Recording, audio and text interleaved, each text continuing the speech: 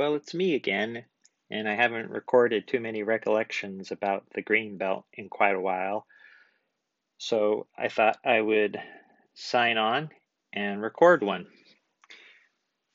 I have another podcast that I record with my girlfriend Tracy, and so we talk about relationship issues in that podcast.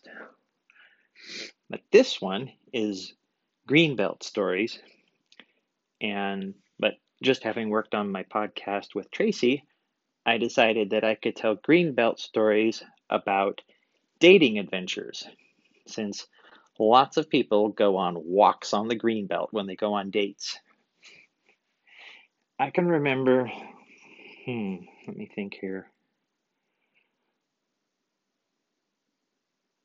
There were a handful of dates on the Greenbelt I remember going on. Tracy and we met at Camel's Back Park. It wasn't a Greenbelt thing. The thing about date walks on the Greenbelt is, I remember this, is the decision of how far are you going to walk.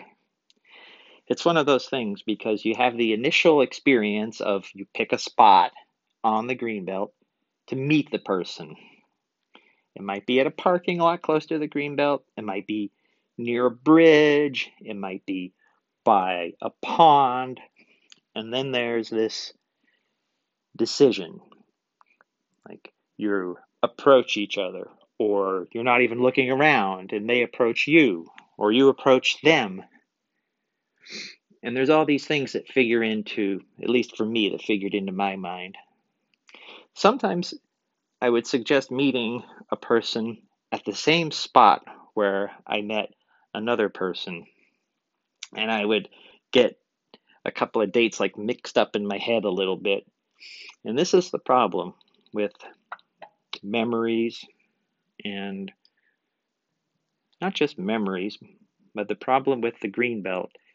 It has kind of this timeless continuity, for me at least, a person that grew up in Boise, where it kind of links together my entire life's worth of memories. It's one of these things that's a little bit like, I guess, like a very benign version of a traumatic experience that is felt on a collective level. You know, the Greenbelt sort of travels along this Boise River, the Boise River having cut through the geography that is the valley, the Greenbelt having traversed along this river, and then us people traversing along the Greenbelt. You can see there's just these different levels of things that flow along through the valley. And we do wear it down, even with our footsteps, as much as the river wears down through the earth over time, creating canyons over the eons. The very footsteps that we take side by side with each other, wearing down the ground, in some sense, wearing it down with our very desire to become, what's the word? It's not a desire to become present. I think it's a desire to be in a place that is going, no, it's a desire to be near something and to know that it's changing.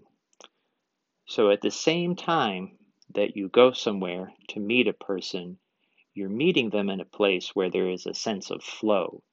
And it automatically introduces the feeling of aspiration that, for me at least, in regards to the Greenbelt, that has this longitudinal presence in my memory, not just my memory, but in the community's memory, it creates the kind of a context for